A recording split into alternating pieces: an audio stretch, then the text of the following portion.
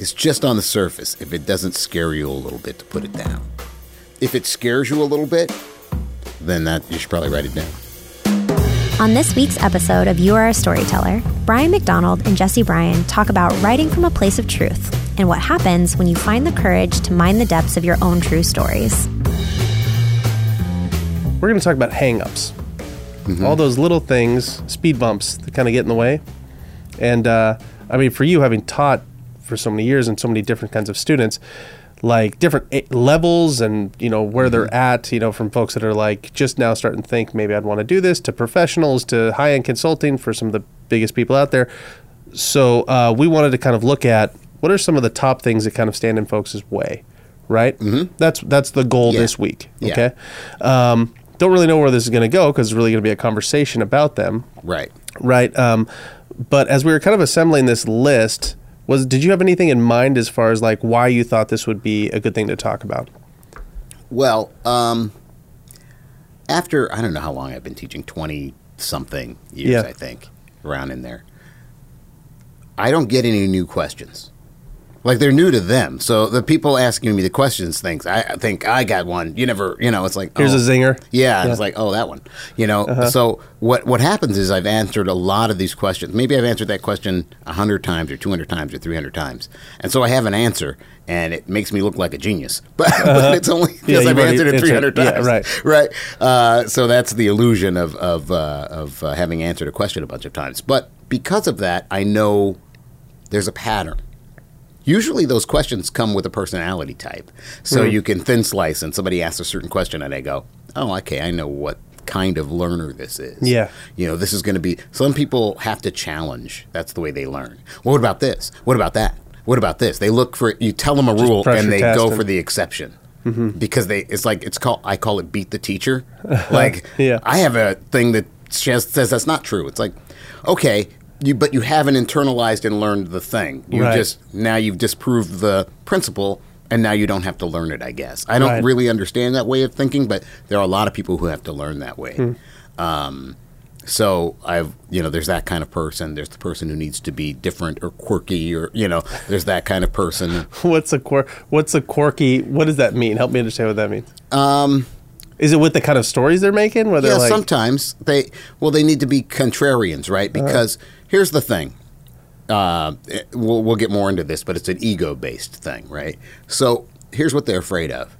Well, if I do everything you say the way I'm supposed to do it, then my stuff will be just like everybody else's stuff. Oh, okay. Right? So how do I differentiate my stuff from everybody else's stuff? Maybe I'll just be different for difference sake, right? So my characters will be really quirky, and then that way people can see that I'm there. Yeah, right? It has nothing to do with the story. No, but yeah. You just want people to see there's a puppeteer working this, right? Well, you see that with directing a lot. You see it all the time.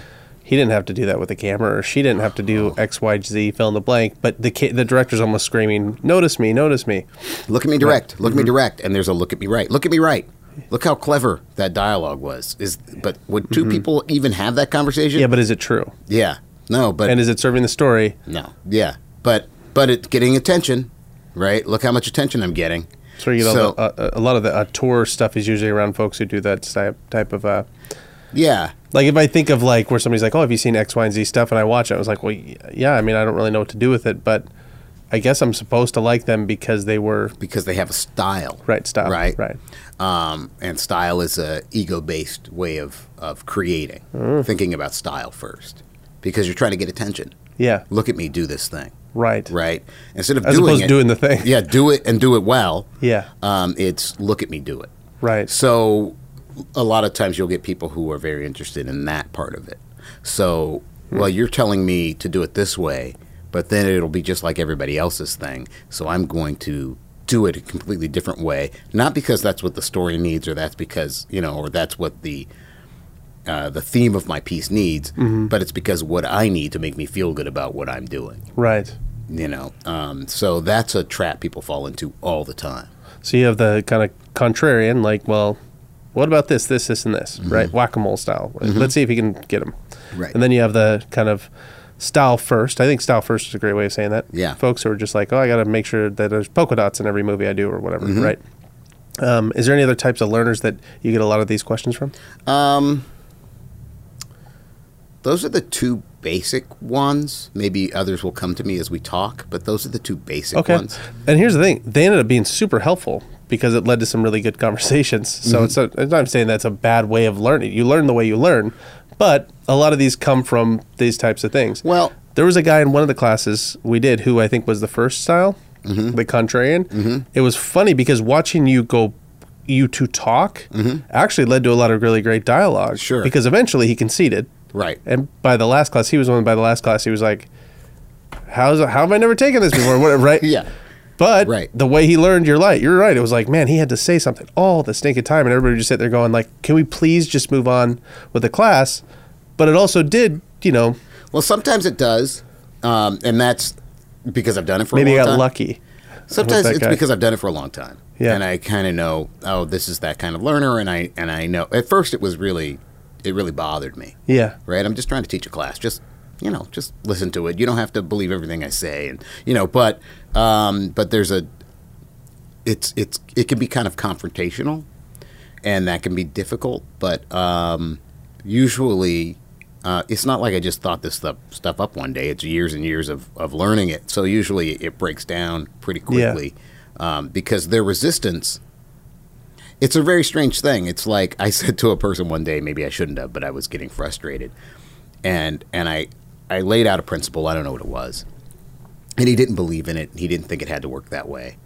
And I said, well, I thought about it for 30 years. Can't you think about it for 30 seconds before you disagree? Like, it's a weird, you know what I mean? Yeah.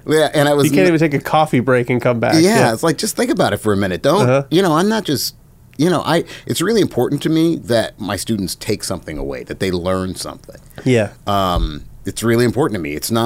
That's not about my ego. That's about, I want to give them value. I want I took that class and I got something I can use. Yeah. That's important to me. But it's interesting when people resist that. Well, one thing, and just because I think it's worth noting if you don't mind talking about it, because this is something we've never talked about before on the show that I think is actually super interesting, just from your own personal story of how did you get into teaching? Are you willing to? Are you okay with talking about that? I can't. Yeah, I can talk about it. I just think it's a cool thing. Like you weren't going, hey man, I want to be a teacher. You had a friend tell you, we'll really ask you if you would, right? Yeah. Well, it was a strange thing because so I'd learned this stuff so I could do it, right? I was lucky, I think, because of when I was coming up. When I was growing up, I read all the interviews with all the filmmakers, and they were all the 70s guys and before. And they all had more of a method, I think, to their madness. There was a way that they thought about things. They thought about the audience in a different way. And so I've said this before to people, but if you read interviews with directors and screenwriters before, they talked a lot about the audience. And if you randomly read a filmmaker's an interview now, they say I a lot. Yeah. So I wanted to see this. I've never seen this. I. You read an interview with Hitchcock or something, they talk about how what they do affects an audience. Well, an audience responds to X, an audience responds to Y. That changes how you make a movie. Yeah. And how you write a script. So I was lucky, I think, because of when I was coming up. And from what I understood, you were supposed to have a method, a way of thinking, a methodology, right? So, and I thought that was basic equipment that you had to know in order to work. It was just part of being a professional. That's what I thought. Then I moved to L.A., almost nobody knew any of that stuff. Yeah. And what I found was I would be talking to somebody who, this is before I was a teacher or anything, I'd be talking to somebody who was a professional, sometimes pretty high up. Right. In a casual conversation. I remember I was on a plane once, and I was sitting next to a writer who was an award-winning writer, pretty high-up writer. And we were talking. I was just like, oh, my God, I can't believe I'm sitting next to this guy. And we're talking, and I think we're having a conversation, and at one point he says, do you mind if I take notes? Really? Yeah. I'm like, okay. And that kind of thing started to happen more frequently. Uh-huh. And so, anyway, one day, a friend of mine says, hey, they're looking for a screenwriting teacher at this organization that used to exist. It doesn't exist anymore. And maybe you could teach it. They asked me, but I think you should teach it. And I needed the money, so I started teaching it. And I didn't know I had a knack for teaching it or anything, except for people would take notes when I taught. But what happened was I taught the class, and the first class, somebody told me, you should write a book. I was getting cards like from students after the class was done, and all the other teachers who taught there said, we don't get cards. Nobody ever sent us cards. So I had a knack for it, for the teaching part. Was it surprising to you that it went so well? Yeah, a little bit. As somebody who was like, oh cool. A little bit. Trying to be helpful, but... Yeah. It's teaching's kind of a family business, but I didn't, I have an aunt who's a teacher, and she's a retired teacher now, but she's like, well, you should teach. You should teach. And I always thought, why would I teach? Like, it didn't make any sense to me. It was not anything I was interested in doing, but has been way more rewarding than I could have never anticipated. But you also had a mentor, right? Who who asked you to take over a program, right? I mean, because that was really interesting to me too. That was different, yeah. That was Stuart Stern. Yeah. And Stuart Stern wasn't a mentor in the way that people think of a mentor. I had a sort of a filmmaking mentor. Stuart I met when I had already been doing this for a long time. I mean, Stuart had been doing it a lot longer. So Stuart Stern's the screenwriter of Rebel Without a Cause and the movie Sybil, if people know that, and a bunch of other things. But I think nominated a couple of times. Yeah, for real Oscars, legend. And won an Emmy and for Sybil. Yeah, real screenwriting legend. Anyway, I met him. I had been doing this for a long time, and we had very different ways of thinking about this, Stuart and I. But he was not a mentor in that way. He was just a mentor in that he couldn't have been a better human being. And so, and I learned from watching how he was with human beings and how what he invested in his work. But I don't think I was far off of that, but he taught me to really, Stuart put his whole soul into his work, and I got that from him, but sort of indirectly, just watching him. He was never an official mentor in that way. He was just a friend of mine. Yeah. We were close, but he was a friend of mine. And he was teaching at a school, the film school, and I was not there. And I was just teaching on my own. And he called me one day and he said, if anything ever happened to me, would you take my place? Which, that's high praise. Yeah, that's like one of the best compliments I've ever gotten. Yeah, sure. Yeah, so. And so that's how you ended up at the film school. That's how that's how I ended up there sort of permanently. I had taught one other class there, I filled in for Tom Skerritt was teaching. Right. And I filled in for Tom. Tom called me and said, hey, will you fill in? And I filled in for Tom. But that was the only time I taught there. Man. Talk about a cool guy to learn from. I once saw the interview that you interviewed him for something. Yeah, I interviewed him for a film festival. And it was really interesting to see you two together because you both know so much about film, so going back and forth. Mm-hmm. And his life was He had a crazy life, yeah. Stuart had a crazy life. So getting to be around all that talent. And so really, like with all these years of experience and teaching and different, like again, it's what's funny too is I know some of the folks that you work with that we're not necessarily going to be able to talk about on the show, right? So you have these high echelon, showrunners and, writers and directors and things like that. But then you have this brand new folks. And so some of these things that we're going to talk about today are really just things that came up over and over again, right? Mm-hmm. And so first thing we're going to talk about is really like rules versus principles. Can you talk about why that? What do you mean by that, first of all? Right.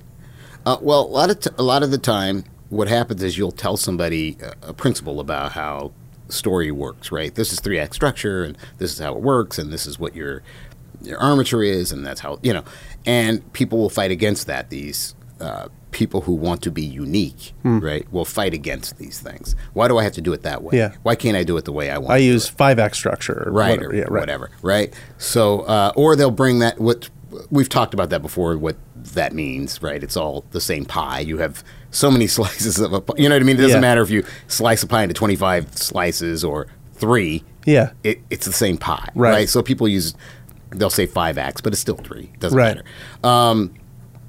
Anyway, but they're trying to find some way of being different. Right. And so they think of these principles as rules that box them in. Right. Right. Well, you're saying I have to do this. Right. Well, what happens if I don't feel like it? Right. And that's not about the piece you're working on. That's about you. Again, that's ego-based, right? That's about I want to stand out. I want to do something different. So I don't want to follow those rules. I think that there's this idea of and when you're a teacher, you can't help it, but people think of you as an authority, right? Right. So the idea of questioning an authority, like, that makes sense to people, like, question authority. But I think that it makes sense to question authority, but I think you ought to evaluate the authority you're questioning, right? You can't just blindly question authority. I think that's as big a mistake as blindly following, right? Blindly questioning, too. Like, well, there might be some wisdom here you're not taking in because you're so busy thinking that that challenging this person is more important than taking in what they say and evaluating it. Right. Right. Is there anything I can take from this exchange that would actually help me work better? Yeah. So when we talk about even just those words, rules versus principles, like, why'd you pick those words, right? So can you give me like a for instance of... Yeah, and I think somebody else probably used those words too, so I don't want to take credit from anybody, whoever it was. But the idea is that, a rule is by page 10, X happens. Right. Okay. Yeah. You see that all the time in books. By page 15, this has to happen. And that's fine. There's nothing wrong with that. I don't have a problem with that. Usually, it's pretty close to what it will be if you're doing a good job anyway, which is where those things come from. They're more observations than rules. Okay. So unpack that a little bit. So when you say there's let's use the word principle. Here's a principle. By page 20, this would happen. How do you think they actually came up with that principle? Well, I can tell you, Sid Field, who and there are a lot of people. Here's what's interesting. I came along at the right time for this book. This book showed up in 1979, 1980 screenplay. Sid Field's book. Yeah, screenplay by Sid Field, and It did some good and it did some bad, right? But I came along at an interesting time. So it came out, I guess I was 15 when it came out. I'd already written a screenplay by that time. And I was reading screenplays. And so I got his book, I read his book, and he would say on page 25, X happens. And I was young enough and not as many people were into film as are now. And so it was not a lot of people were talking about it a lot. So this was like gold to me. Yeah. And I remember it would say by page 25 this happens. And he said basically he had read a bunch of screenplays and the good ones seemed to follow this thing. So I had a bunch of screenplays that I had bought and had been studying. Yeah. So I just picked them up. I had Planet of the Apes. I'd look at it and I'd go, yeah, there it is. There it is on page 45, the thing he talked about. There it is on page 60, the thing he talked about. It was all in there. So, and that was before Sid Field had written his book, right? So they weren't following his principles, right? So it just seemed to work out that way. So that's what he was talking about. What's interesting is the screenwriters who are older than me will just dismiss the whole thing. None of that's true. Why do people follow that? Doesn't make any sense. But I would read these interviews with those older screenwriters, and here's what they would say. So Sid Field says page 25 to 27, that's basically the end of your first act, your first sort of plot point, right? And then you get into your second act.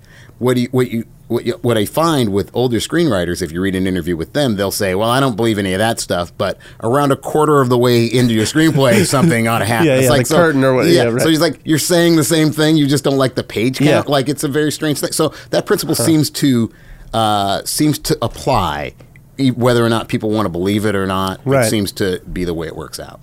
And to your point, what you said a second ago was like, okay, well, hear the principle and test it. Right.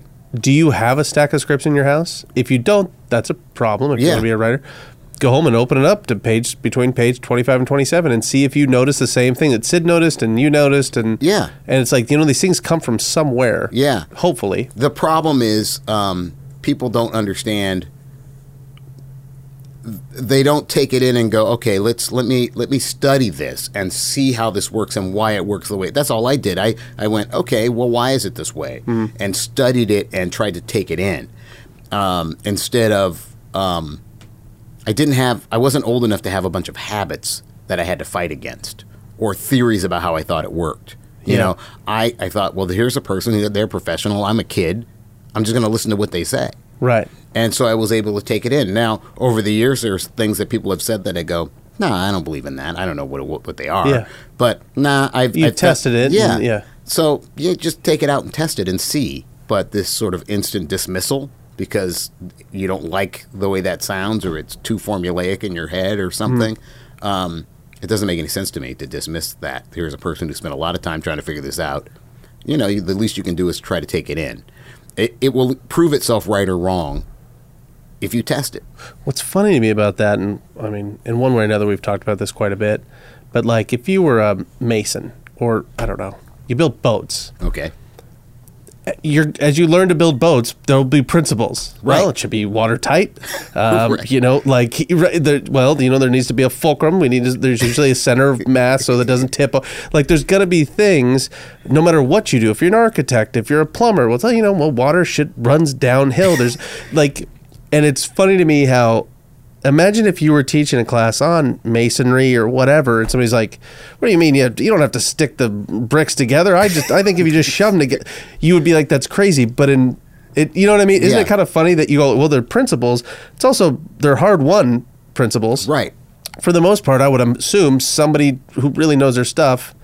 You know, like you said, Rod Serling knew his stuff, and if Rod put it on page 26, it's at least worth thinking about. Right. If you apply that same type of contrarian kind of logic to any other craft you're trying to learn, it's kind of silly, right? Yeah. But for whatever reason, it's ego. Well, how do I stand out? The difference is usually a person laying bricks is not trying to stand out. Yeah, right. They're trying to do their job. They're trying to do their job. They're not trying to everybody's going to go look at the way that person. You know, they may try to impress another bricklayer, but it's going to be. But the bricklayer would notice it, and a regular person would just think, "Yeah, it looks like it." But the bricklayer who was trying to impress another bricklayer would probably do it by being really good at adhering to the principles. Right. Right. Right. Right. Uh-huh. Look how well that grout does. Whatever. I don't know. Yeah. Right. You know. But yeah. It's like, I used straw instead of grout. And the bricklayer's like, that's an awful idea. Right? Yeah. And you're like, yeah, but I was the first one. And you're like, sure, you can be the first one. And when that comes collapsing down around your ears, right? Yeah. You by the time you were 15, you'd already written a screenplay? Mm-hmm. It wasn't good. Yeah, but still, it's pretty. What'd your mom think? Like, was she like, oh, this is cool? You know, my kid. If my kid had written a screenplay before he was 15, I'd be like, that's awesome. Like. Yeah, I think my mom was always very enthusiastic about the stuff I was doing. I don't remember what she said about that specific screenplay, but I'd written it with a friend of mine. And that's cool. Yeah, it was just a rip-off of Capricorn 1. I don't know. You don't know Capricorn 1? It's a movie by Peter Hyams where there are these three astronauts. It was also a rip-off of Planet of the Apes. Because there's three astronauts, and they crash on a planet, and I was going to do a bunch of stop motion, and but with kind of dinosaur creatures and stuff. That's great. None of it ever happened, but we did write the script. Capricorn 1 is a movie where they fake a Mars landing. Oh, big conspiracy movie. Yeah. Well, that's awesome. That by 15, when you got the book, you're like, oh, I've done this before. Yeah. Let me see what this guy says. Yeah. When you read that, did you push back against it, or were you kind of soaking it up? No. I didn't have any reason to push back against it. Right? I mean, maybe I didn't know enough to push back against it. You know, it's hard to teach people who already have a methodology, even if that methodology is flawed. Right? It's the way that they view the world now. And so a lot of times if you're teaching people who... Yeah. And in fact, the worst people to teach are the people who come in and tell me all the things they already know. Okay. Right? So they'll come in and they say, well, I'm taking this class because I want to learn how to write a screenplay, but I already know a lot because I have, I was an English major. Or I already, I'm a poet, so I already know It's like, well, what are you doing here? Yeah, like, it's a waste of money. Yeah. They're not willing to lose that stuff and start to have a beginner's mind, right? They're not willing to come in and... Yeah, beginner's mind. Yeah. That's an interesting way of looking at it. Well, that's a principle. It's a Zen sort of principle. Interesting. Yeah. To have a beginner's mind every time you learn something. So going back, so you got that book, and there's all these new principles, new to you, right? Yeah, they were new-ish. Yeah, because you'd read so many scripts up to that point? Yeah, I'd read scripts, and I'd been studying the way things were structured by, audio taping them and listening to them. And so before I ever knew the term first act, second act, third act, I knew what they were. Yeah. So maybe that helped, and I wasn't trying to make art. Maybe that's part of it, too. Help me understand that. Well, like I loved the Mary Tyler Moore Show, and I was like, boy, if I could do that, I'd be happy. If I could write like that. I liked Star Trek. I was like, if I could write like that, I'd be happy. Like The Twilight Zone, if I could write. So I was just trying to do what they were doing. Because you liked it. Yeah, I wasn't trying to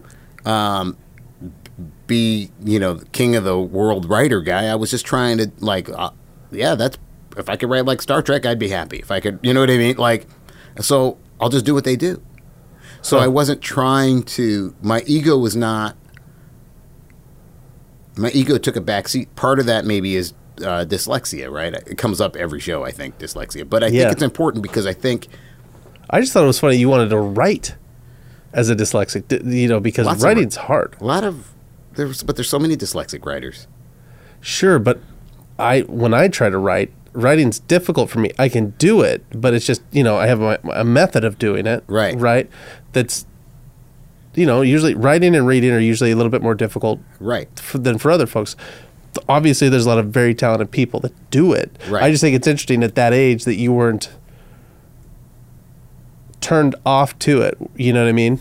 Because I could also see you focusing more on the visual side, but for you, it was like you were like, no, I want to write like the Mary Tyler Moore Show, and I want to write. Yeah. Just an interesting decision is all. Oh, yeah. I wish it was a decision. I don't think it worked that way. Huh. And I don't think it was.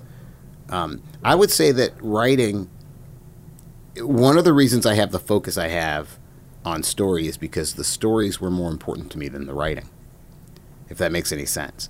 I wanted to know how stories worked. So I was not a wordsmith. I'm not a wordsmith writer. I'm not a person who's like, look at the way I turn a phrase. That means almost nothing to me, right? Yeah. What matters to me is the story itself. What I find is the people that are really good with turning a phrase are not that good at story structure. Like sometimes don't even know what a story is at all. I'm not saying that's always true. It's often true. But what's interesting about that was reading scripts is hard for me sometimes. Mm-hmm. But I read patterns. That was easy. It was easy for me to read that. Rod Serling, the patterns. And then I told you, not last week, the week before last, I read Freeman, your other script. And I read it one sitting. Because I could read it. Right. And I didn't have to go, wait, hold on a second, what? Mm-hmm. It was easy to read, just like the Rod Serling script was easy to read for somebody who has a learning disability. Right, yeah. Because a lot of times I'll have to read things once or twice, or, a little bit, what did I say?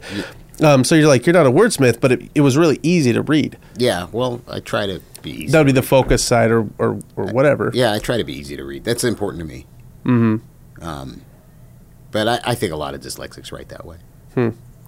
And so, it's just, so you started writing so early, right? Which actually kind of brings me to another question we came up with, which was pretty much like around gear, right? Mm-hmm. A lot of technical questions seem to come up where people take a writing class, and what they want to know is like how to format a script or something, which is so far down the line. Can you talk about how that's a stumbling block that maybe it's just kind of a... Well, yeah, it's... people want to know about equipment a lot of the time. It's a way to... We used to... Like there was a thing when you show a film or a short film or you're at a festival or something, one of the things that comes up when there's the Q&A, one of the first questions anybody will get, and filmmakers joke about this, but somebody will stand up and say, what did you shoot that on? Right? Uh-huh. As if that matters, right? Yeah, has anything to do with anything. Yeah.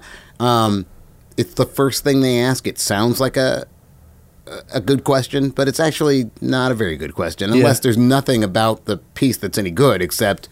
Boy, that sure did look nice. Yeah, right, sure. Right, but hopefully there's more to it than that, right? Yeah. So So people are focused on equipment. I've been to Comic-Cons where people ask artists, what paper, what pencil. Yeah, you use a Wacom tablet, or you use it whatever. Yeah, that kind of stuff. And it's like, without learning you should probably learn how to draw. You should probably learn how to write. If you know how to tell a story, the format, which is what people get hung up on. I had my barber once. He's not my barber anymore, but my barber once said he wanted to write a movie. He goes, I want to write a movie. I'm like, oh, okay.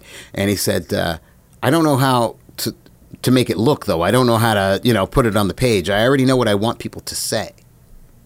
It's like, but you don't know anything about writing a movie. Like, knowing what you want people to say, if you know anything about screenplays, is still not knowing anything. So he didn't know screenwriting. He wanted to write dialogue. Yes. But he didn't have a movie idea. Purpose. Yeah. Just, hey, man, I got some good dialogue. I have some things for, I don't even know what good dialogue is. I just like the line, he's not my barber anymore, and then you don't explain it. And keep, it's like, hold on a second, you got to follow that up. Like, no, he's just not my barber. Did he cough when he was... okay. It's just not my barber. Yeah. He put a hat on, he's not my barber anymore. I was expecting a story. No, there's no story. Oh, okay. He's just not my barber. You go through barbers in your life. Okay, all right. Yeah. It was a good setup. I was expecting you to he's not my barber anymore. I can make something up. Yeah. So he was focused more on like the dialogue side, but on this piece, it's the equivalent of like what software do you use to write your books? Stephen King says something similar in his writing book where he says, somebody always asks the equivalent of what kind of pencil do you use? I also think when it comes to things like formatting, it's so easy to spend your time on dumb stuff like technology. Oh, yeah, it is. Because it's a way to hide. Yeah, I think so, right? too. It's such a good way to hide because it feels like you're doing something like, well, I'm trying to figure out if I want to shoot anamorphic or if I want to shoot, what this thing or that thing or whatever. And you go like, okay. That's way easier than writing. Oh, of course. Almost everything is way... There was a line that somebody used to say. It might have been you who said, like, you can always get a writer on the phone. I can't remember who. I think it might have been. Stephen J. Cannell. Oh yeah, that's what I mean. Yeah, you can always get a writer on the phone. Why? Because any excuse to not have to be sitting in front of your computer, paper, whatever. Yeah. And so some of that excuse might be like, well, I mean, I would have written a masterpiece screenplay by now, but I really got to figure out how to format the thing. Right. It's like, okay, well, I bet you we can figure out how to format it as soon as you write it down. Yeah. Or as soon as you know all the other things about it, like formatting's nothing. So, like, I think when William Goldman got his first screenwriting job, he'd never seen a screenplay before. And that's true of a lot of people of that era. They weren't readily available. They didn't know how to, he was a novelist. But he would have seen plays. But he didn't know what a screenplay looked like. Sure. Right? So, but that's knowing what a screenplay looks like, which is, it's not exactly arbitrary, but it sort of is, arbitrary. It could look like anything. It just now that we have a sort of standardized thing. But that's easy enough to learn. It doesn't mean if you know how to write a story. And you'll see the logic. All you have to do is get a PDF at the library. You can see the logic. That's not the hard part. Yeah. I'm just saying it feels just like another way to hide. Just another way to hide. Yeah. It's just finding constant things to, whatever. I had that little camera I was showing you the other day, and I was like, yeah, this thing shoots 4K, and it's like a Steadicam in your pocket, and it's the size of like, I don't know, 4 pencils or whatever. It's like, nobody can say anything anymore. Right. Like, there's nothing left to say. Like, I would have shot this, or I would have made this if I have a camera, or if I had... Right. All the equipment conversations are over. Right. Right? Between phones and things like that. It still leads us back to the actual problem. Do you got a story? Well, it's interesting to me because people are hung up on equipment for some reason. And again, it's a way to hide. And you can get proficient at the equipment because it's a purely technical thing. Yeah. And if that's your craft... Yeah, that's fine. A hell of a thing. But if you're a writer, right, or a director, and it's just a way to hide, that's different. Because I know that we have people watch this at our ACs and stuff. Oh, sure. Oh, if that's you, that's amazing. Yeah. I'm just saying if that's your excuse to not write. Right. Yeah. Yeah. But I always go back to the silent filmmakers when I think about equipment. Because I think they did some amazing work with nothing compared to what we have. Yeah. With nothing. Yeah. So...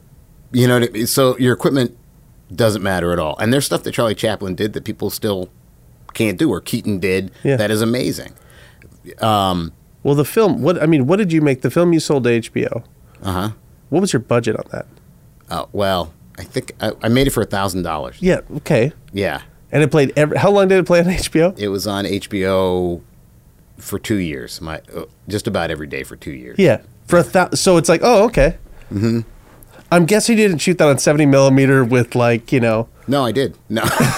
Really? Yeah. How'd you pull that off? Well, you know what I'm saying? You were talking about the Christmas tree. Tell them about the Christmas tree thing. Well, before I say that, I have to be nice to the people who worked on the movie, because I did say once to a person I know who does costumes and wardrobe, and I said I made the film for $1,000, and she kind of scoffed because, well, she was saying, but it would have cost more if you had paid. Oh, sure, but you had a lot of good friends and a lot of artists. Yeah. I'll give you that for sure. Yeah. You wouldn't know what it cost for sure. Right. My only point with that was also when you made that, it's actually, when it comes to at least gear, it's even easier, way easier now. Oh, it's way easier now. Yeah. Yeah. That was sort of the beginning of being able to shoot something that didn't look like a soap opera digitally. Yeah. Yeah. But you asked a question. What was it? Oh, I was going to say like the Christmas tree thing. That was just problem solving. Oh, yeah. There's a shot, an archival shot of a kid at Christmas. And we were shooting, I think, in the summertime, and we didn't have a Christmas tree because they're hard to come by in the summertime. Uh-huh. But I think we got a branch somewhere, and so we just put the branch in the foreground and kind of moved the camera past it, and hung an ornament on it or something. But it's just like, you can figure out how to make it. Yeah. And this is what Hitchcock says too, right? Where he's like, I mean, the movie's already over when I'm done writing it. Mm-hmm. I just have to shoot it, right? Pretty much, right? Yeah. And so, just gear, whatever, what kind of pencil do you, whatever the thing is, it's like, what are those like, ways to hide or things that get in the way of people's progress. Right. Right. Because ultimately, when it comes down to it, at the end of the day, it kind of brings us to one of our last things, which is just like, writing's hard. Yes. Writing is hard, and so people they'll avoid it. I think that's one of the reasons people will avoid learning it even. One of the reasons that you can be a contrary, my favorite example of this is, and maybe I've talked about it on the show, I know I've written about it, when somebody asked me, She ran into me at a cafe and she said, I'm looking for a way to engage an audience. There must be some trick to it. There must be some way of engaging an audience. I'm trying to figure out what that is. And I said, well, you should read Hitchcock interviews, because Hitchcock was very articulate about how you engage an audience and what engages an audience. And she said, well, I don't like Hitchcock. And that was it. And it was like, oh, she doesn't want a solution to her problem. Right? If she has a solution to her problem, then she'll have to actually execute that. Right. Right? So I gave her a solution. That's not what she wanted. She wanted to dismiss it so that she could continue to have this problem that stopped her from actually producing work. Right. Yeah, because if she actually wanted a solution, she'd go, I don't actually like his films, but I'm going to study the heck out of him because there must be something I'm missing. Well, you can't deny... And then you'll probably end up going, actually, I do like his film. But you can't deny that he engaged audiences. Well, sure, yeah. Right? Yeah. If that's what you're asking. Yeah. Right? Yeah, go to the source. Right. You can't deny... You can hate him if you want to. Right. But you can't deny that he engaged audiences. Yeah. Sure. Yeah, so she didn't want an answer to her. That happens a lot. It just allows you to kind of stay stuck or not deal with the actual issue. Well, yeah, it's much easier to blame everything, and that's much easier than sitting down and writing, because it's hard. I don't know why it's so hard, but it is. It's a really hard thing to do.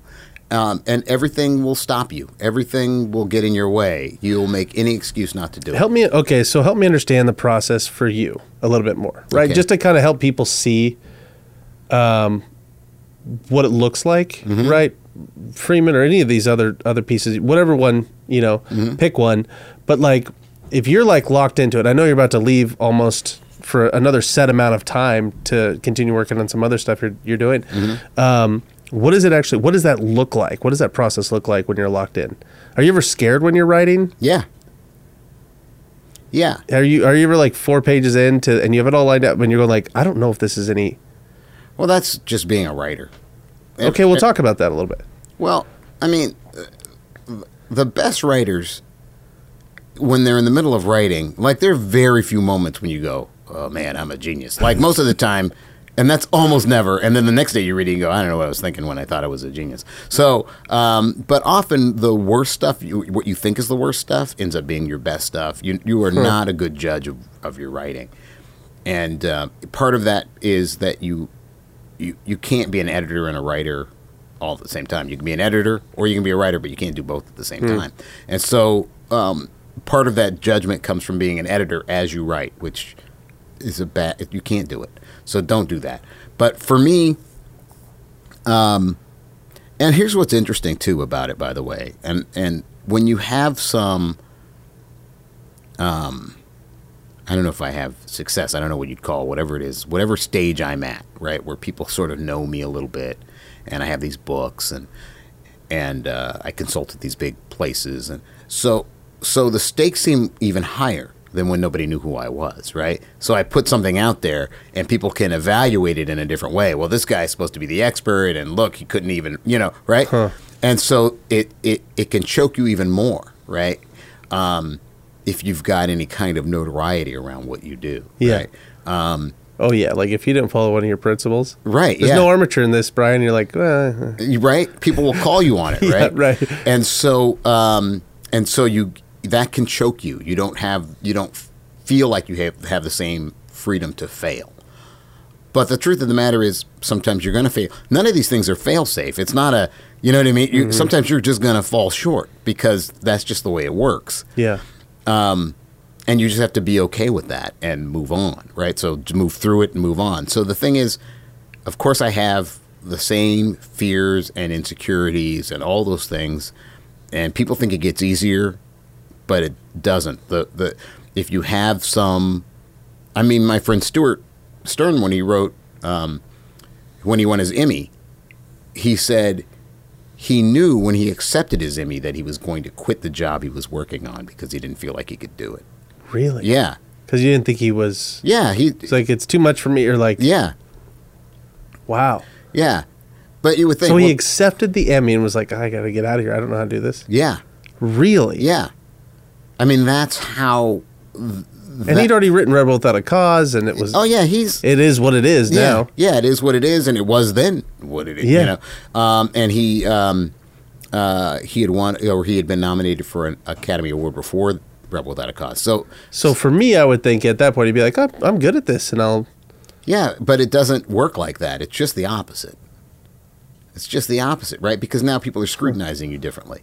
Yeah. Right? And now you are trying to reach this, like, you don't even know how you did it to begin with. Like, how did I write that thing that everybody thought was so great? Yeah. Right? You don't know. So you don't know if you can do it again. So it's its own, the thing about it is, no matter where you are, it's just a scary thing. So if you're at the beginning and you're just learning, it's scary. If you're in the middle of it, if you're at the top of it, it's all scary. All of it. Because all the eyes... You think Spielberg sits back when a movie's opening up and like, I got this in the bag? No. It's terrifying. It's terrifying, right? It's like, well, I made E.T. and Jurassic Park and Schindler's List. And you know what I mean? Like, what if nobody likes it? And sometimes they don't. Yeah. Right? Sometimes they don't like it. I remember Dana was giving a speech, our friend Dana, and she used a quote. I wish I knew the person's name that she was quoting, but the quote was pretty much, being anonymous is the best gift you can give an artist because you can make all your mistakes without anyone noticing, right? And I thought that was such a great quote because it made me go, oh, man, you're so lucky. Like, if you don't have to worry about that, can you imagine that pressure? Mm-hmm. You know, if the Rod Serling pressure, the Spielberg pressure, whoever. So... But brass tacks side, you go like, okay, you sit down and write. How do you push through that? Like what? You know what I mean? You're sitting there, you sit down, right? Phones off, whatever. Mm-hmm. You have your thing, and you're going, oh, man, I don't know what to say. I mean, obviously you would have it outlined, right? I have a kind of an outline, yeah. So how do you walk me through that process? The fear process, getting through the fear? Yeah, the fear side or just actually doing it? It's, you know what it is? It's where the principles help you, right? So you're not in that room all alone, right? Right? You think you're in that room all alone, sitting in front of your computer or whatever, but you're not. You are in that room with Aristotle and Billy Wilder and Rod Serling, at least I am, That's right? Great. Right? Yeah. You're not in that room alone. And so as long as you listen to their advice, right? As long as you want them in the room, and you should want those people in the room with you. Then you can do it, right? You're not all by yourself, right? If you know enough about your craft and the people who have come before you, then what happens is you don't have to take complete ownership for making this choice or that choice. You can say, well, it worked when Billy Wilder did it, and it worked when Neil Simon did it, and it worked when Shakespeare did it, and it worked when Herman Melville did it or whatever. So I'm pretty sure it's going to work for me. Yeah. Right? So that really helps. The more you know about your craft and the history of your craft, the more secure you feel in the choices that you've made. Man, that's great. I love that, because now those principles, right? That maybe you were like, I don't like rules, I don't like principles. It's like, yeah, but don't you want that person in the room with you? Yeah. Right? Yeah. Because when you're in that room, it gets lonely fast. Yeah. If they're not there. But Chekhov's in the room with you, Yeah. Yeah. And all those people, you can have them in the room. You just got to study and put them in the back of your head. And right? And that's why the principles will pay off, even if you don't understand them yet. And that would be another piece of advice, right? Like, you might hear a principal go like, I don't know how I feel about this. And it's like, well, maybe later on you'll go, oh, man. That happens a lot. Yeah. Yeah. I tell people sometimes when I'm teaching, it's like, sometimes this knowledge is time release, right? And you won't get it today. And you won't get it tomorrow. And maybe you won't get it for a year or 2 years or 10 years, right? Well, sometimes what happens is you've gotten a solution to a problem you haven't run up against yet. So you don't know how to apply that solution. Yeah. Right? Then you're like, oh, wait a minute. I've hit that wall. I know what this wall is. I know the tool to get through this. Yeah. Right? But until you have hit that wall or had that problem, you don't understand you've been given a solution. And then you go, oh, that letter it was like that letter you sent me the other day that Rod Serling wrote to a fan. Right. Right? Who was asking writing advice or something. And it's like, Rod gives him the writing advice, and it's like, yeah, you stow it away. Maybe someday it'll make sense. Maybe it won't, right? Yeah. But you'll be glad you have it in your head either way.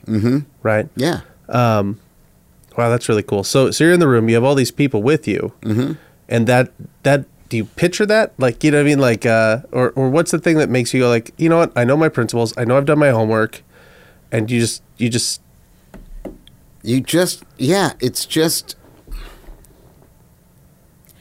It helps to know that pretty much, maybe Stephen King, I don't know, doesn't have it, but everybody else sits down and it's terrifying, right? And maybe it's terrifying for Stephen King, I don't know. But it's a terrifying thing to sit down in that chair and try to live up to this ideal you have in your head about what you should be. Yeah. Right? So you sit down and you're like, okay, I'm going to try to be Shakespeare or whatever it is. Right, yeah. Right? That seems impossible. Yeah. So then it just freezes you. And that's frightening. But if you are following principles that you know work, that's really all you can do.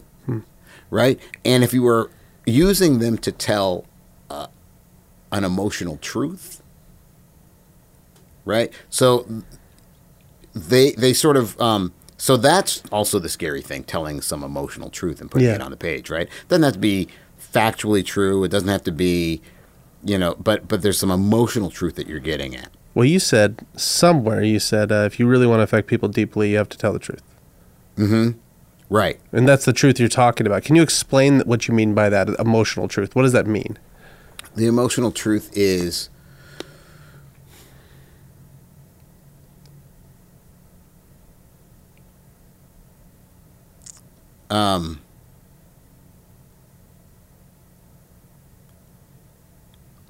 boy, that's a really hard thing to... You know what? There are things that you write. This happens with actors too, right? Where they're afraid to reveal something about themselves and they usually get hung up. When you're directing actors, that's often where they get hung up. Like, ooh, I don't know. I was directing a scene from Marty. And there's a scene in Marty where he says to his mother's trying to get him to go out on a date, and Marty has a hard time getting dates and going out with women. And at one point he said, he kind of blows up at his mother and he says, look, Mom, a fat, ugly little man, and whatever it is women like, I don't have it. Something like that. And I was working with an actor. I was directing this scene for something, and I was working with this actor. And he's a good actor, and he kept stumbling on that. He couldn't do it. He couldn't do it. He couldn't do it. And then later he called me, and he said, "I'm sorry I couldn't do that. It was too much. It was too real. It was too much like me. That's the way I feel." So I had a hard time going there.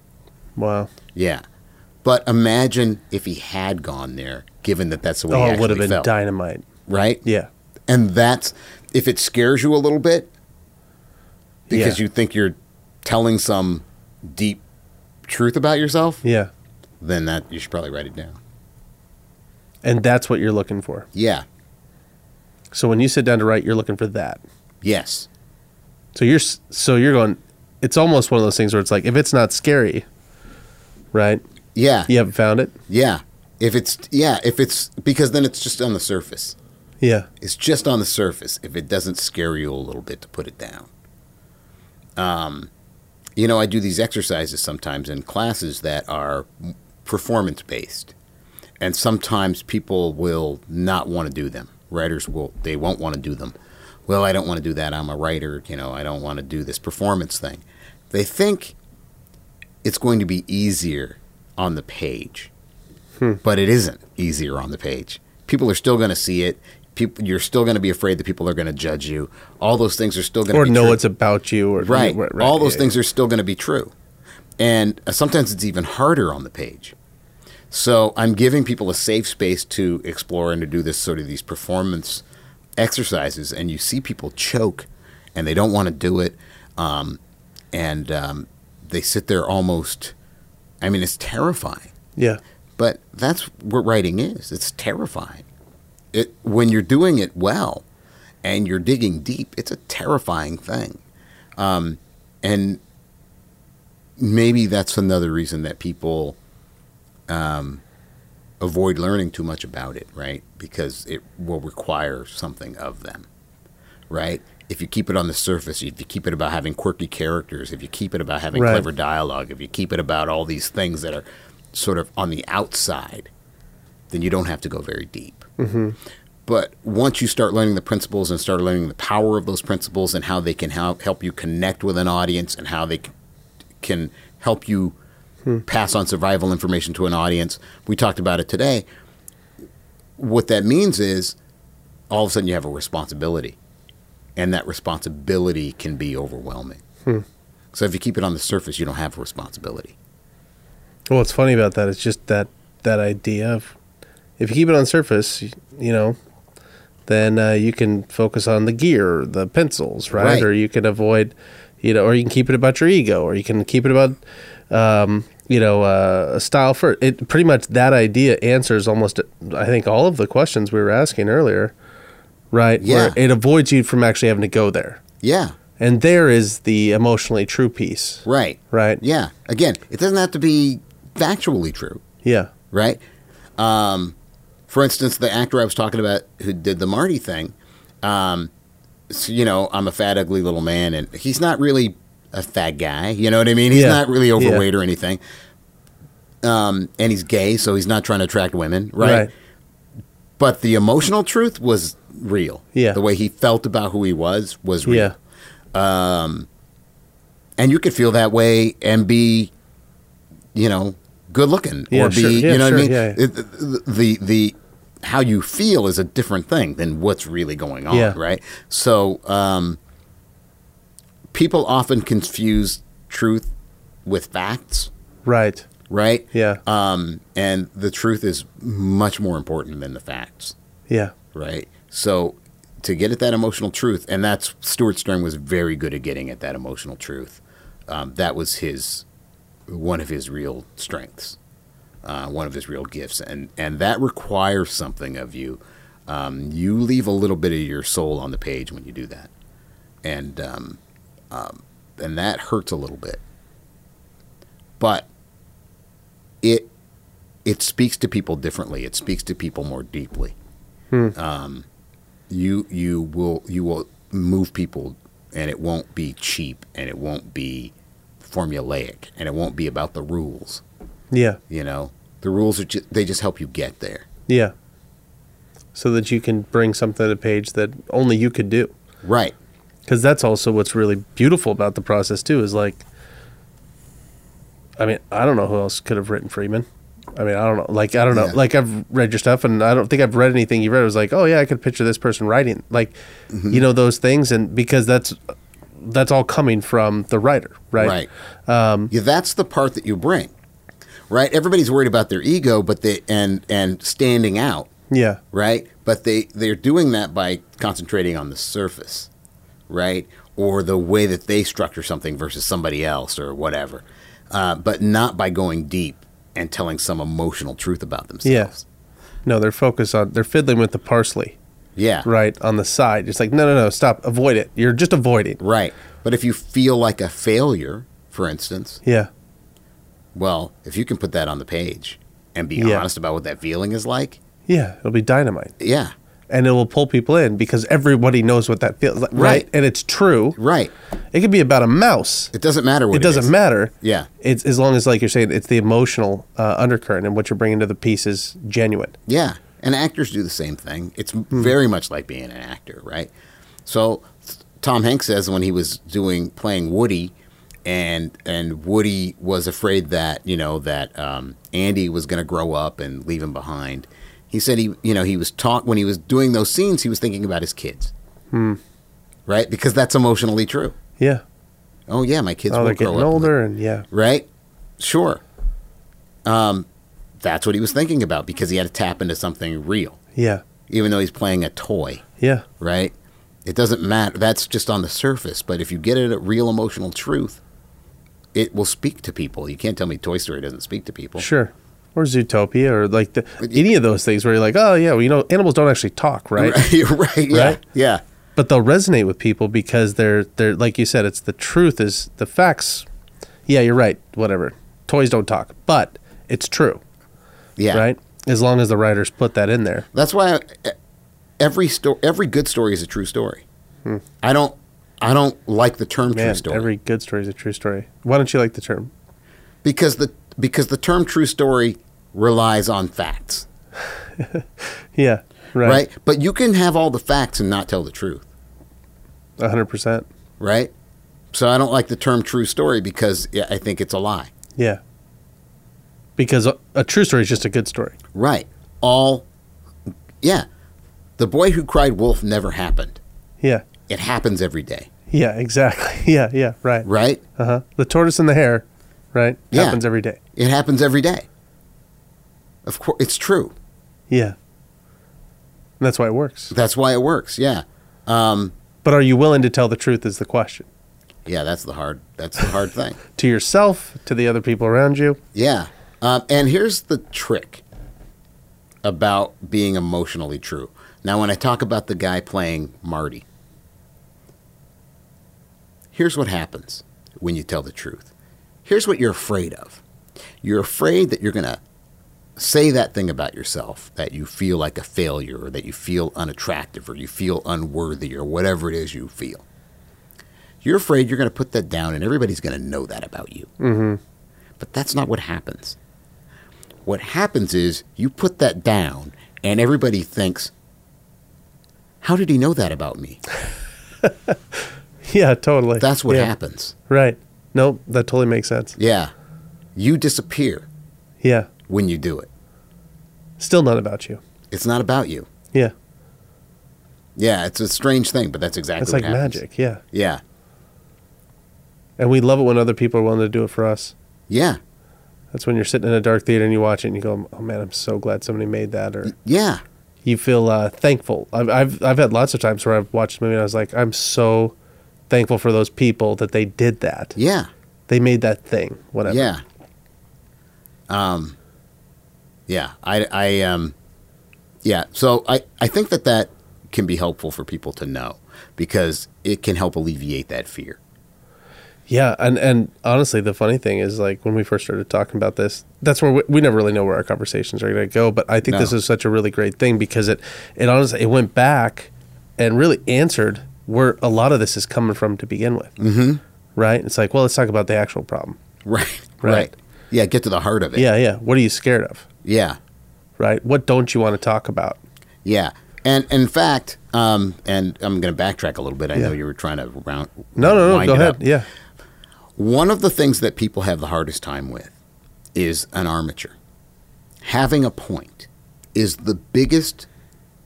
Like if I go into a studio or something and they're like, we have all these things, it's almost like they have a bunch of ingredients and they have no idea what to cook. Right? Well, we got eggs and flour and the best steak in the world. I mean, they can do whatever they want. Yeah, but they have no idea what to cook. And so you're like, well, what do you want to cook? Well, I don't know. We could cook anything. Yeah, but what do you want to cook? Right? Well, we want to make pasta. Okay, well, then we don't need this and we don't need that. And but I like that. I like chocolate. We're making pasta. But everybody likes chocolate. We're making pasta. Yeah. If you want to make something with chocolate, do that another time. Right. Right. And so that's what happens, right? People have all these things that they like. I like this scene. I like this thought, this thing, this idea. I like this character. And they're not willing to part with it because having something to say means that there's some precision there. And it means that you have to cut out the fat and things that don't have anything to do with making that particular point. And a lot of people know they want to tell a story, but don't know what they want to tell a story about. Yeah. They know they want to, write a screenplay, but don't know what they know what they want people to say, right? But they don't know what it's about. What are you saying? Forget about what people are saying. What are you saying? Right. Are you saying, oh, we're all worthy of forgiveness? Or are you saying, you know what I mean? What are you saying? Yeah. What are you willing to sacrifice for? Yeah. Because that's what it's going to come down to. Yeah. It's like, are you willing to go through the pain of putting that down? Right. Right? Yeah. So, because if it's, because you know what it's like. Like when you really want to dig into that stuff, it's like, okay, it's not going to be easy. The surface level stuff, exactly what you're saying, is always easy. Yeah. And in the agency side is what we run into where it's like, oh, it's a cool design. It's like, okay. Right. Yeah, sure. It looks cool. What does that have to do with anything? Yeah. Right? Or, hey, we got this person to do the voiceover. Oh, great. Yeah. They're a famous person. Why that person? Yeah. Or we got this music. Okay, great. That's a big band. What is that? All that stuff is easier to put your finger on than actually having to do the hard work and figure it out. What am I about? Right. Like, what am I about as a person? What do I have to give to the other people? It used to be, we would all be sitting around a campfire and be like, what do I have to give to the other people in this tribe? Right. That I had to go through a ton of pain to learn and be able to learn it well enough to go, you don't want to miss this. Right. Right? In fact, I'm going to say it in front of everybody because I care enough about the people around me to go through the pain of reliving whatever it is that got me to learn that thing. Right? So it's really basic stuff. It is basic, but we think past the basic a lot. Well, it's easier that way. Yeah. Yeah, but you're right. People find these things on the surface. Then to write that line. Then to write that Marty line. Yeah. Right? Like he had to sit down and write Marty. Right. And I don't know it's what got legs. I don't know what Padachevsky thought. Right. But he wrote something so well. It's like, what do you say? How many times did they do it on like you were like, well, it played here live. Well, they did it. So they performed it. This was live television, right in the 50s, 1954. Marty plays live on television because there was no such thing as videotape, right? And then it was a big hit, and people loved it, and they wrote the network, and they said, hey, can you show Marty again, or we want to see Marty again? So they had to get the actors together again and re-perform it. And people wrote, and they said, we really like Marty. We want to see Marty again. And so then they made a movie of Marty, which won Best Picture in 1955. So 3 times. Yeah. And I'm saying, well, obviously he's an incredible writer. I mean, right? But I'm just saying, like, he was willing to sit down and do that. He was willing to sit down and bleed, you know what I mean, and write those lines. And look how it affected people. Yeah. When it runs twice, fine. You know what? We just need to make a movie. Right? Yeah. And people still talk about it. Yeah. Yeah, people do still talk about it. Anybody who saw it back in the 50s, it was mind-blowing to them. What do you think it was that was mind-blowing to them in that context? Like, you know, that... Well, that's a whole different thing. I think Padachevsky had an interesting theory about television writing versus movie writing. Huh. And his idea was that television happens in your living room. And so what you write for television was like living room drama, like stuff that could really happen that was small. He goes, it's a small medium. You should tell small stories on it about regular people. Interesting. Yeah, that's the way he felt about it.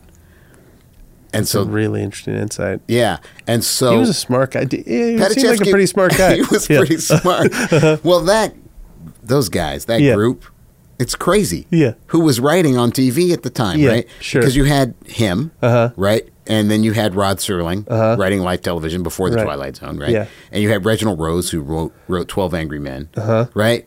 Like, and I'm missing people like Tad Moselle, who's the less famous now.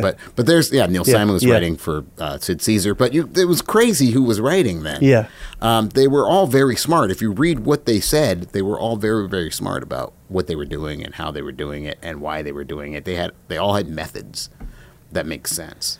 But the method is what saves you. Mm-hmm. Because the deadlines those people had, right? Like, that's what I was trying to explain to some folks around here, where we would get a deadline where it'd be like, we only got a week. And I'd be like, no, that's good. Yeah. That's good because, if you actually study what people used to have to do, right? Yeah. We have to get used to, because you get too precious about things, where it's like, these guys, they got to put a show up. Right. Right? It's like, how many shows are we doing this season? Well, it's like, how long were seasons back then? Well, yeah, like if you were doing a show like after the live television, like just like maybe early 60s, stuff like that, like the Fugitive television show, they had 22 shows in a season. Yeah, you got 22. So we got 22 shows this season. Yeah. You don't have to go like, it's like, you better have a method. Yeah. What? Yeah. We got it. Come on. And they got to be great. Yeah. 22. Think about that. Now it's like 8 shows in a season. And you got to shoot it. You got to do all of it. Yeah. And you're like, that's what we do. We're professional writers. And that's why I don't know how you could do that without a method. I just don't know how you could do it. I don't know either. It would crush you. Yeah. And, go find a cave to sit in for 3 years and come out with a great script. It's like, well, no. Yeah. You're like, hey, it's Thursday. I need a script on Monday. Yeah. That's the way. That's the way it is. TV still. It's a relentless thing. It always needs to be fed. It burns up material so much. But back in the 60s and 70s and 80s, boom, you got to turn them out. You got to figure it out, I mean, not one or two people. Like, they had several people writing scripts, but still. The best ones rose to the top, though. Yes. And those guys had other people in the room with them, too. Mm-hmm. Right? Because they'll mention other people. Where, I mean, like, when you start Billy, who does Billy talk about? Oh, right. Right? Yeah. It's like Lubitsch or whatever. Like, they had other people. Other people, yes. Yeah, so those guys were smart enough to go, well, if I got to go in the room, I mean, I know Billy had writing partners, but I know what you mean. He'd also mention other directors and writers. Oh, and, yeah.